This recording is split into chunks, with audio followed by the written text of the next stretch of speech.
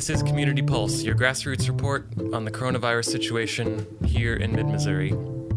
It is 9 a.m. on Tuesday, March 31st, the final day of what for many of us has felt like a very long month. It's hard to believe that less than 30 days ago, our attention was captured by a completely different, all-encompassing news story, that of Super Tuesday in the presidential primaries, which, in short order, has been sidelined by news of the growing pandemic.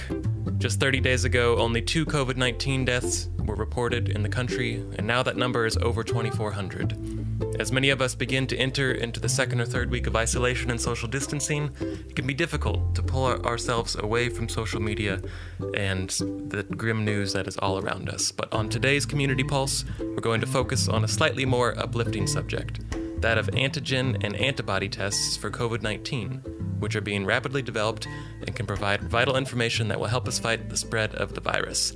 Joining me by phone, as usual, to tell us more about these tests and why they are important is Dr. Elizabeth Alleman, local family physician and host of Your Health Matters. Good morning, Elizabeth. Good morning, Tim. Thank you again, and thank you for tuning in. I wanted to start again with some numbers. So in case people aren't tuning in all the time to look at the numbers, around the world, 790,000 documented cases. So we're close to 1 million cases, 38,000 deaths, and 166,000 people recovered. And those are the people we're going to focus on a little bit later. In the United States, 164,000 with of the disease, with 3,000 deaths and 48,000 recovered. In Missouri, we have 1,000 cases now, a little bit over 1,000, with 14 deaths. And in Boone County, we have 60 cases with 1 death. So then I also wanted to take just a minute because it seems that social media, at least my news feed, is blowing up with people saying, oh, finally we have a clear recommendation that everybody should wear masks. And now everybody's going out to purchase masks and purchase fabric and sew masks and being really mad that the recommendation is changing. And when I read through this and read through the nuances of it, I don't think the recommendations have significantly changed. And so I'm just going to go through. Sometimes what happens is the public health message needs to be very simple because we want the same public health message to go to people regardless of their reading level, of their socioeconomic status. We want to be so as equal as we can in sending out messages. So they're often very simplified. And I remember a friend of mine one time says, when you simplify some things too much, they stop being true. So if you want the subtleties, then you could go to CDC or World Health Organization websites and look on their recommendations for professionals. And those usually are for health professionals, and those usually are a little bit more nuanced. And the truth is about masks is that they're in very short supply in the United States. They're in short supply around the world. And the demand has markedly escalated. And the N95 masks, those little white ones that people often use when they're mowing the lawn or sanding, are the ones that are the most helpful in protecting healthcare practitioners when they're doing high-risk things like an intubation or suctioning somebody's lungs, where there's a lot of aerosols and droplets into the room. And we think those really high viral load exposures are increasing people's risk for serious illness. And we're not saying that healthcare practitioners as people are more important than everybody else. But we all know that if we get sick and we get seriously sick, we want to have a team there that can work for us. And having our healthcare system collapse is a way that increases mortality for everybody. So the masks that are manufactured to be used in hospitals are in very short supply, and it just makes sense as a survival strategy for all of us for those to be prioritized to healthcare practitioners. So if you've bought some, you've ordered some, you have some, you're storing some, and you want to make a real contribution to the way healthcare happens and the survival of our community, then those should be donated to a hospital or a healthcare practitioner that you know of. And then the question about cloth masks. They are not as good at filtering as the other masks, and yet they do offer some protection, and they also increase your risk in this way. I keep talking to people individually and hearing people talk on social media and in public and publishing things that it's okay to go out and go to the store as long as you have a mask on. And I really want people to stay out of stores. I want people to stay in their homes or out of doors. So I'm recommending that no one go into a building that they don't live in, and don't invite somebody not in your household into your home, and keep all of your people who live in your household only in that building. And I know there are some people who can't do that, but if everybody who could would, then we would really help with flattening the curve. So curbside pickup and delivery are what the cool kids are doing for everything, even your pet food and your hardware purchases. Call the store and ask them to bring it out to you and pay by a credit card or PayPal or something. But now what we're recognizing is we're finally willing to say to people that, yes, a mask, the cloth mask you can make at home, or a scarf or a bandana do offer some protection. And if you have to do a thing that's dangerous, then that's probably better than doing it without a mask. But I'd rather you not do it than do it and wear the mask. So that's the brief thing about masks. And the other thing is, please have some patience and forgiveness for us. Our understanding of what's going on and what's the best approach changes every day as the virus changes, as our understanding of it changes, and as our resources do. I'm very sorry for the upset in my sound. Someone is texting me. If it's you and you're listening, please stop texting me so I can talk. Well, thank you so much for providing clarity on masks. I know the way information proliferates these days, it's hard to know if what we're getting is really the right public health information. Yeah, and honestly, Tim, I don't know either. It's possible I'm going to say a different thing tomorrow because our understanding is evolving, and I would like to have everybody get a little bit of grace about that, including the people who are receiving and trying to interpret these recommendations. And so now I want to talk a little bit about testing. So right now, the test we have that we're using in the United States is a nasal swab.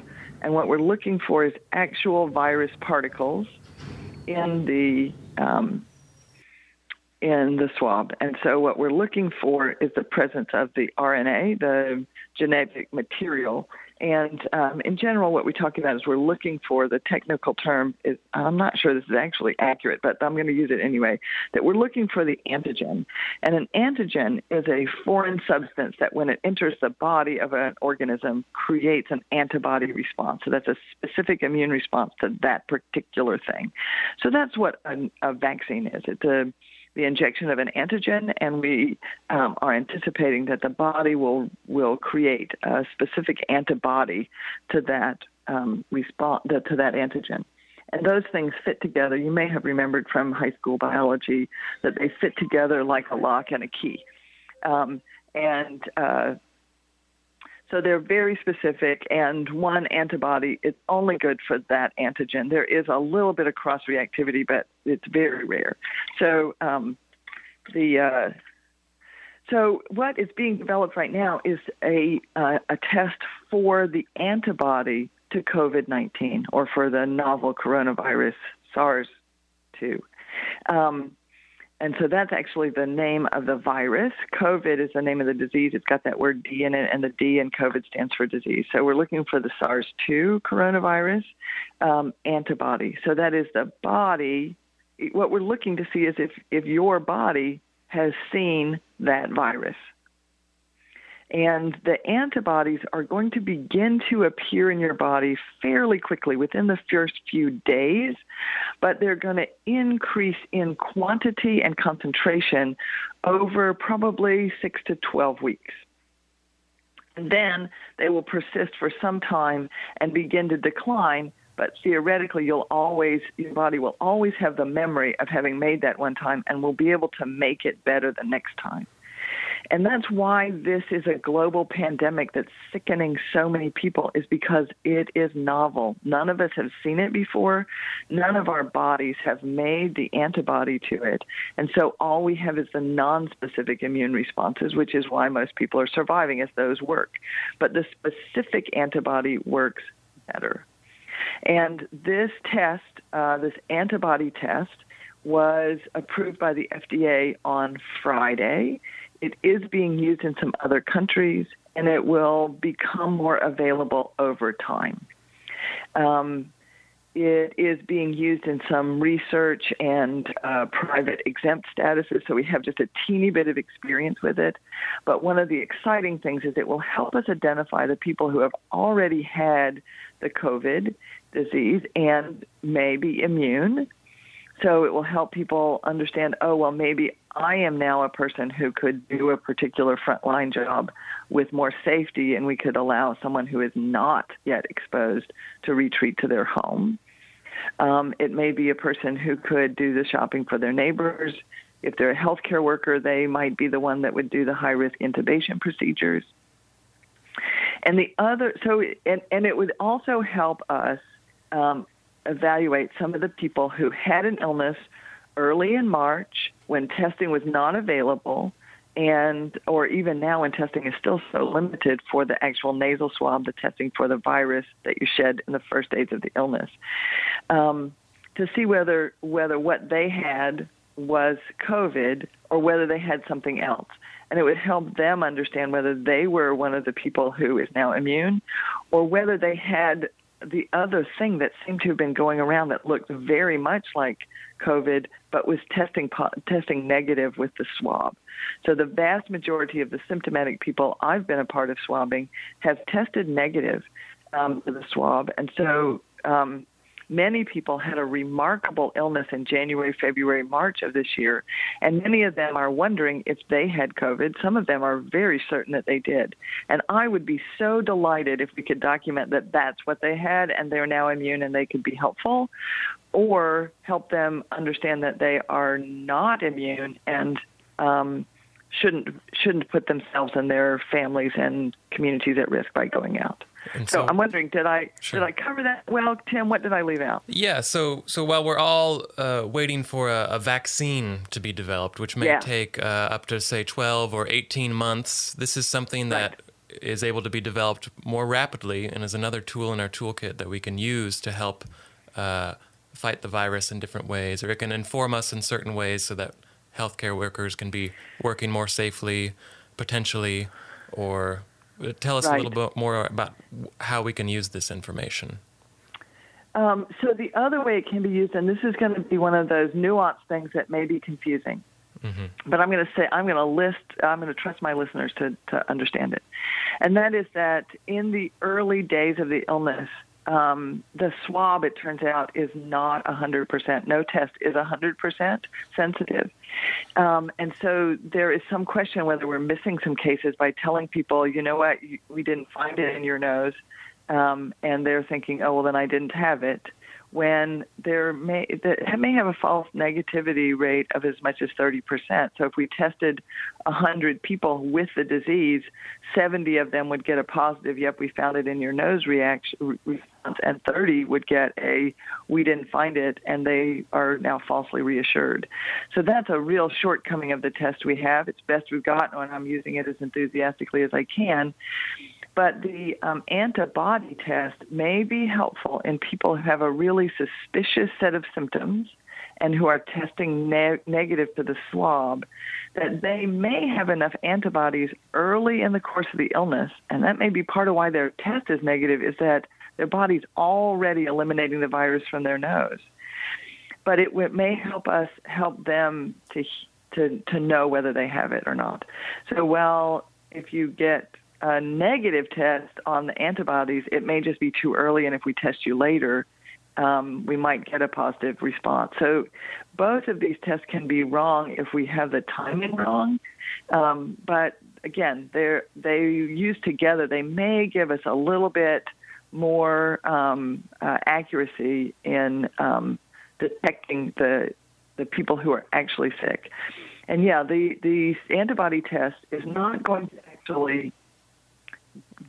to get anybody immune, but it will identify immune people. And again, we don't know for sure if having antibodies is 100% protection. It probably isn't. There's nothing that's 100% protection. But it may help us identify a resource of people who are immune. Okay. And I assume these tests will be in short supply early on, just like many of the COVID tests. Yeah, the other thing is, Tim, there are a lot of companies who are trying to bring these onto market, And each company is going to have its own strengths and weaknesses. So some people may be aware that the first swabs we did in Colombia got sent to a company called LabCorp, and it took 2 weeks to get some of those results back. So some of the tests may be more accurate than others. Some of them may be easier to use. Some of them may actually be ones that people can test at home, that they can order the test, it arrives in a kit, they stick their finger, they put some blood on something, and send it back, and then their blood gets tested in another lab. So that way we can do this testing bypassing the healthcare system that's already a little bit overwhelmed. And so then you're not using up the staff in the hospital to draw the blood or to process the specimen. That can all be done in other places where people can be also away from being exposed to the patient while they gather it. So some of these things are really exciting. I also just heard this morning that maybe we have clearance to have people swab their noses at home, which would be another. That's exciting. That is very exciting, because when you go in to get your nose swabbed, even in a drive-through center, those people are very appropriately using personal protective equipment to collect your sample. And a lot of people, when you stick something up their nose, they sneeze, which is a really high-risk exposure. So we could save on some of the personal protective equipment, and we could also let those people with great skills do other things while they are while we process samples ourselves. So I think that things are going to start to be available in the next week or so. Again, I'm not promising, but I'm hoping that those will be available soon, and we'll be reporting on that here as soon as I know something specific. Right, and we're also thankful for you just providing some clarity on these complex subjects, and I know we're still learning as we go, but I feel like we're all getting a really great lesson in epidemiology this month. Yes, it's very interesting. One of the college students in my home is just beginning to study logarithmic graphing and charting, and how that's different than arithmetic, and we had a very interesting discussion about that. So we're all homeschooling today and becoming a little bit better public health people. So tomorrow, Sarah Williams is going to join me again, and we're going to talk a little bit deeper about the whole mask issue. So if you're interested in that, you can tune in tomorrow. Great. Well, thank you so much for joining us this morning, Elizabeth. Thank you, Tim. Bye. And that's it for today's Community Pulse. Once again, we were speaking with Dr. Elizabeth Alleman, local family physician and host of Your Health Matters, which airs every Wednesday at 6 p.m. on KOPN. You can catch Community Pulse here at 9 a.m. every weekday morning. And if you have a message or perhaps a question that you would like to share, we would love to hear from you. The number to call to leave us a message or a question is 573-874-1139. We really appreciate listener comments and feedback and questions, and we do this because we are here as a service to the community, so we would love to hear from you.